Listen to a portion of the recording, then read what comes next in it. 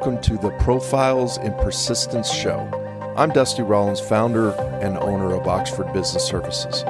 We help entrepreneurs and business owners maximize their profit and minimize their taxes.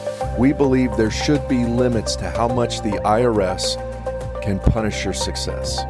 Stick around to the end of the show and we'll reveal how you can be our next guest on this great inspirational daily podcast. Let's go.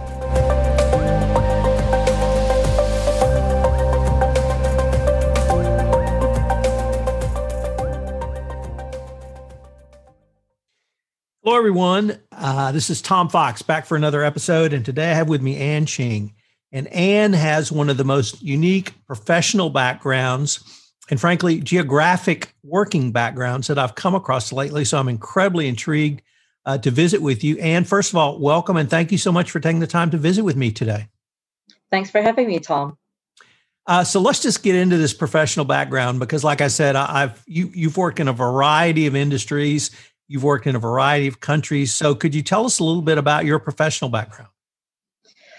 Yeah, so I started out my career in the financial industry all those years ago when I was, quite a young one. That's I come from an Asian family where your parents decided for you what you do for a living. So my mom said, hey, go be a banker. And I decided to go be a banker. Hated it. Absolutely push came to shove when the Lehman Brothers financial crisis came and the entire world had its floor fall out from under it. So I left and I went into education. That's where I learned a lot about entrepreneurship and education. And I started my first startup. Sold 2 startups by the time my term with the education institution and the university came to an end, and started a venture capital fund called Startup Nation in 2010 with my then partner, that brought me into the world of startups. It brought me into a diverse world of startups where I learned so much about everything from engineering to chemistry to bioengineering, and that catapulted me into the world of consulting in 2018 when I retired in 2016 from venture capital, and I went into consulting in 2018, and then I consulted for the construction industry, and decided that I fell in love with the construction industry and decided to start Business Forum Asia, which was my first, my recent company in March of last year. Now, what happened was within 3 months of starting Business Forum Asia, we had put together $1.5 billion worth of construction and engineering projects in terms of getting the right players on board, the right construction companies on board to build infrastructure across Asia Pacific. And then I said, what if I apply the same methodology to artificial intelligence and try to use it across a variety of industries? That gave birth to Supercharged Lab, which has been in the market for about 4.5-5 months right now. And since we came into the market, we've used artificial intelligence to basically growth hack sales for corporations, B2B organizations. And we've done that for over 100 clients, and we've done over $80 million worth of sales on behalf of these clients. And we still consider ourselves a new company. And we've had quite a number of really, really happy clients come our way. So that's my background in a pretty long nutshell. You also have an interesting educational history, but you went to the London School of Economics, and I'm always intrigued by people who went to school there. So I wondered if you could give us just a few words on what was your experience at the London School of Economics. I will really remember my favorite dean. His name was Professor Amos Whitsom. I enjoyed how he and I would argue about economic theory, so much so that I almost dropped out of school because I probably angered him too much. But yeah, I thought the London School of Economics was really fun. Westminster is a beautiful place. It's very city. It's very cosmopolitan. You get to learn a lot from the school, but really, it's all about the application, right? At the end of the day, learning is Bloom's taxonomy. You refer to Bloom's taxonomy. It's not just the comprehension, but the application, the analysis, the the evaluation of the knowledge that you have. And I think a university sets you up with the right tools and the right knowledge. The rest is up to you to use them and make it flourish. So I think the University of London, LSE, was a beautiful, wonderful place to be back in the day. And you've also worked in a variety of geographic locations. You've worked in Thailand, you've worked in Kuala Lumpur, you've worked in Mexico, you've worked in the United States. What do you, or I guess, how did that experience shape your views on culture and perhaps even leadership in leading an organization? I must say that the different jurisdictions across the world has taught me a lot about being very tolerant of different styles of management. I think the Thai people are just about the most polite people, that they don't even know how to say no sometimes. So they'll say yes to you, and then they'll quietly go away and not do the thing that you ask them to do. Or in Mexico, where people have a certain way of saying, let's do everything, and then nothing gets done. So it's quite interesting. It's all about managing expectations. It's all about getting to speak to people on their level. It's you know trying to be as authentic and transparent as possible. I think in the early days in Asian culture, a lot of people would say, "Oh, keep your secret sauce close to you so that nobody would know." And today, in order to get ahead, you literally tell everybody everything that you do and everything that you know, and see if anybody could help you. So I think times have changed. I think the impression of Asian culture versus the American culture, it's very different. It's a very communal, it's a community type culture in Asia, versus in America, it's very individualistic. It's me for myself. But it's given me a great perspective of different cultures and operating globally. Today, think I don't think we're as separated as we were before. I think we're a more united globe, universe of people who actually care about each other. And I'm proud to be a global citizen. So, could you tell us what is transformational management? Transformational management. I was speaking to my colleague, Professor Magdi Hussein, recently, and we were talking about the fact that transformational management sounds like a misnomer, because management hardly transforms organization. It's good leadership that transforms organizations. But what we do is we try to embed a culture of transformation, of innovation, of leadership within organizations, within the DNA of organizations. We have ambassadors.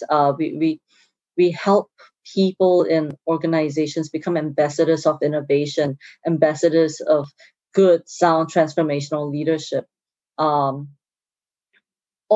management, it's said. I'm not sure by who, But somebody once said to me, look, all management is change management. And it's true, right? Management is about managing change. It's about managing people and their responses to situations and circumstance that happens in the workplace. So transformational management is just a practice of how do we manage change? How do we lead with authenticity? And really, how do we embrace innovation in a ever-changing world? In addition to the types of businesses you've worked in, you also worked in design. Your current business is AI focused. And I was really wondering how this variety of really disparate types of services and products you've either created or helped to create have also helped inform your current views on not only running a business, but leading that business as well. There is a myth, I feel. I'm not sure if everybody would agree with me, but most people think that, if you want to be an expert at something, you practice for 10,000 hours and you become an expert at that. So there is a school of thought that believes that you need to practice, and in order to be an expert. I am of the view that you need to have plasticity. You need to have neuroplasticity. You need to learn a diverse range of skills and knowledge in order to apply them and become an expert. So you're an expert of what you do by literally doing as much that is not related to that field as possible. And then you come in with fresh eyes. So how I view leadership and how I view management of businesses, it's really about being able to wear multiple hats, and being having the aptitude in performing a variety of functions across what a leader's plate would have, right? What comes across a leader's plate is diverse and wide. So you need a range of skills to be able to thrive in a leadership position. And it strikes me, first of all, I work with many U.S. multinationals. And one of the struggles that many Americans have is working with cultures outside the United States. In other words, the rest of the world. And they don't have the tolerance, they don't have the understanding, and they don't have, frankly, the patience to learn those things. And it strikes me that your experiences and your approach could be very influential. Also, you gave, when you were telling us a little bit about your background, the lament, I would say, of the either the Asian American female or just the Asian female, where you're told what you're going to do. And it seems to me that you've also really evolved past that. Are you able to use your influence in either of those types of areas to help others or mentor others? Absolutely. I with a colleague, a past colleague of mine, actually came up with a development program where I mentor young professionals, aspiring professionals who want to do better in their lives to make a better life for themselves and for the community around them. We do this competency development program, which basically trains a person in high performance behaviors. Of course, I'm a student of psychology, so I love learning about how people behave in the most optimum manner. So, I do a lot of mentorship with a bunch of various young people, and with the American Heritage College as well. I do a little bit of work there. I teach in the School of Transformational Management on how to create high performance behaviors for yourself, to be able to, well, get a job firstly, and secondly to thrive in tomorrow's work environment. So let me change the focus a little bit to your current company, I should probably say, Supercharge Labs. I was really intrigued by the information that's available in researching for this podcast. And I wanted to start off by asking, could you tell us what your corporate vision is for the company and how you developed that corporate vision? Well, it's funny because the last question you asked me about, mentoring people, and I talked about psychology and high performance behaviors. My corporate vision is to be a student of human behavior and help humans do better by being better, by automating what humans shouldn't be doing, by taking away the parts of corporate functions that humans shouldn't be doing, and letting humans do better by being human. Now, what do I mean by that? We study the sales process. And the sales process is made up of hunting, gathering, and farming. And what does a human do best is really the human-to-human connection. And we decided that we would take away all the hunting and the gathering and the farming parts. And we said to salespeople, go out there and be the best version of a human being you possibly can be. I'll get you the leads. I'll get you your psychological analysis, your profiling, your messaging. I'll do all that work for you. I'll automate all that, such that between two human beings, there's a spark of connection. And we do that for all kinds of processes. So that's just one process. It's a sales process. What about marketing? What is the one thing that a human being does best? What about engineering? What about accounting? What about operations, administration? All these corporate functions. If I could automate what I could automate and leave humans to be the best versions of human beings as they possibly could, I would have fulfilled my mission. That is my vision for Supercharge Lab. So you talked about the sales cycle a little bit, and you had a really interesting part on your website, which is sales as a service. I've not seen that before, but it strikes me as incredibly innovative. So I was wondering if you could sort of walk us through how you view sales as a service and how this is, if not revolutionary, certainly an evolutionary step and differentiates you in the marketplace. Well, I think there are a couple of players in the market right now who are telling you that they can do psychological profiling for a variety of applications. But what we do is we do ethical artificial intelligence. We do psychological profiling on a live basis, where we are able to literally assess a person within seconds of connecting to a person, whether that person is a particular of a particular behavior mode in terms of their purchasing behavior. So what Sales as a Service does is really we help sell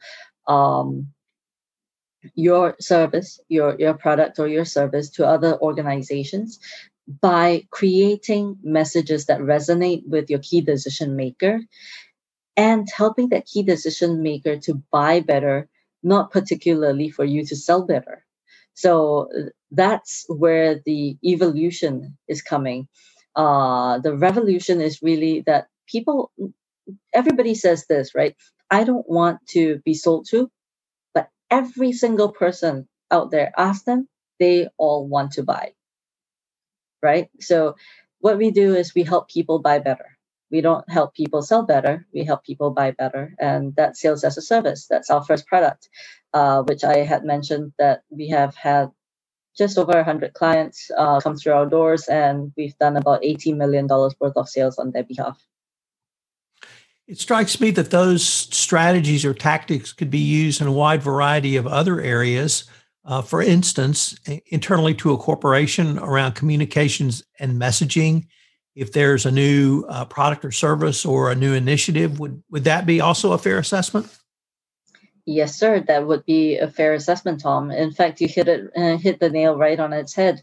Um, you know, what we want to do in terms of messaging is help people communicate better, help people connect better. And we do that through understanding, customizing, and personalizing communications between people at scale and at speed. So that's what we do. So you also have a wide variety of resources on your website, including a blog. And you had one blog that I wanted to ask you about because I thought it really had some insights, once again, that could influence a wide variety of areas: entrepreneurship, corporations, communications, et cetera. And it was the blog post was entitled "The March Towards," let me read this, "Technological Singularity." And so I was wondering if you could tell us a little bit about what is technological singularity and why do you think it's important?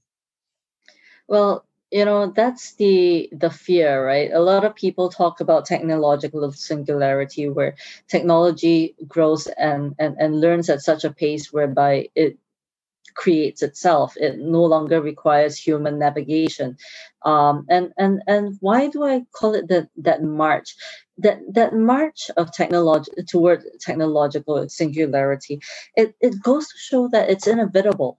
And it's important that we all understand that one day technology is going to no longer be an artificial intelligence. It's going to be a super intelligence. It's going to start creating its own technology, where technology begets technology.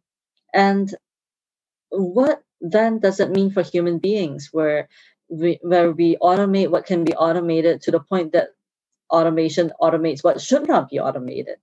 What does that mean for human beings? And the important step for people who are in the artificial intelligence space, who are in the super intelligence space, or in the quantum computing space, it's important for us to start with a moral compass when building technology. If you're not building technology for good, and if you don't have in place the methods, the checks and balances to ensure that tech is not being used and abused, then we're going to march toward a very dystopian future. But in order to prevent that, which obviously, the singularity is inevitable, we start with a moral compass, and we use that moral compass to guide us in every technological decision that we make. And that's why it's important. It's about getting the word out that, singularity is going to happen. The question is, what are you going to do about it?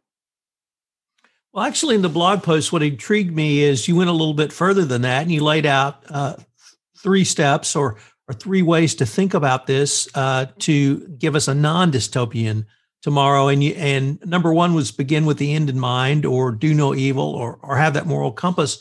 But then you also had iterate the details with the big picture in focus and remember where you started. And those two, I guess all three struck me as you're really emphasizing the human element and choice or free will in all of those. Would that be correct? That would be right. And Tom, you know what is really interesting? I lived in Thailand for a number of years, and the Thai population, of majority of it is Theravada Buddhist. And recently, I read an article about how technology can learn from Buddhist principles about being compassionate and doing no evil. So earlier, you in the podcast, you said something that really intrigued me, which is all management is change management.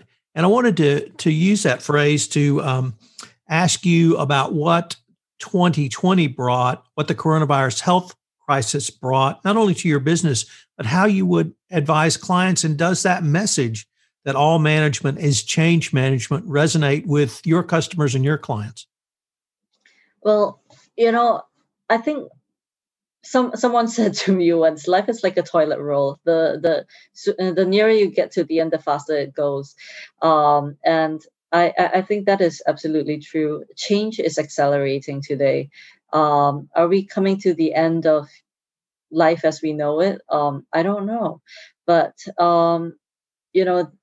pandemic has certainly brought about a massive change in the way we do things, the way we function, the way we do sales, the way we do marketing, the way we do operate as organizations. At one time, it's work from office, and then it became work from home, and now it's work from anywhere. And what the coronavirus pandemic has given rise to is that is that understanding that we humans can adapt, and change is important, and change will always happen. It will happen at an increasing rate and at a accelerating rate, and it's all about how you deal with it. Just today, I was mentoring someone, and I said to her, "Hey, listen, Naz, if you take an obstacle, if you take a challenge and it gets you down, then you're living in the past, right? But every day, if you take a challenge and you eat it for breakfast, you live it in the present. But if you're afraid of challenges that aren't even there yet, you're living in the future." So again, I'm bringing us back to living in the present and realizing that change is important, but take it as it comes. Don't be afraid of it. So I agree with you. Sales and buying are not going away, but where might they be going in 2025 and even beyond, in your opinion? I think sales by and large is going to become more personal. It's going to be more customized. It's going to be more targeted. It's going to be something that you will wake up one day and say, I'm thinking of this, and that exact thing that you were thinking of appears in your inbox. So everything's going to be really personalized. It's going to be very preemptive. And it's going to be a little bit more human. Why do I say that? I think people are getting sick and tired of programmatic selling. How many people wake up every day to 20 messages in your inbox that say, "Hey, I'd like to sell you something you don't need"? I think that is going to go away at some point. People are going to sell you things that you want and you need, with a human element in it. So I think that's where sales will go in 2025 or beyond. And unfortunately, we are near the end of our time for this episode, but I was wondering if our listeners wanted any more information on yourself or on Supercharged Labs, where could they go? They can go to www.superchargedlab.com or email me anytime at ann@superchargedlab.com. I'm always available for anybody to just set up a call with me. Well, Ann, I wanted to thank you again for taking the time to visit with me. This has been a fascinating interview. And I want to say a few words about our podcast host, Dusty Rollins, and his company. If you're an entrepreneur or you would like any sort of tax strategy planning, not doing your taxes, but if you want to figure out a long-term strategy, contact Dusty at taxcure.com, set up an appointment and visit with him. I've done that and he's helped me immensely. So, Ann, I wanted to thank you again, and I look forward to continuing the conversation. Thank you, Tom. Dusty Rollins here. Thank you so much for listening to Profiles in Persistence. If you are a successful business owner or entrepreneur who would like to be on this program, please visit thetaxcure.com/podcast/apply. And if you got something out of this interview, would you share this episode on social media? Just do a quick screenshot with your phone and text it to a friend or post it on the socials. If you know someone that would be a great guest, tag them on social media to let them know about the show and include the hashtag Profiles in Persistence. I love seeing your posts and your guest suggestions. We're regularly putting out new episodes and content, so make sure you don't miss any episodes and go ahead and subscribe. Your thumbs up, ratings, and reviews go a long way to help promote the show and mean a lot to me and my team. Want to know more? go to our website, www.thetaxcure.com, or follow me on LinkedIn, Facebook, and Instagram. Thanks for listening, and we will see you next time.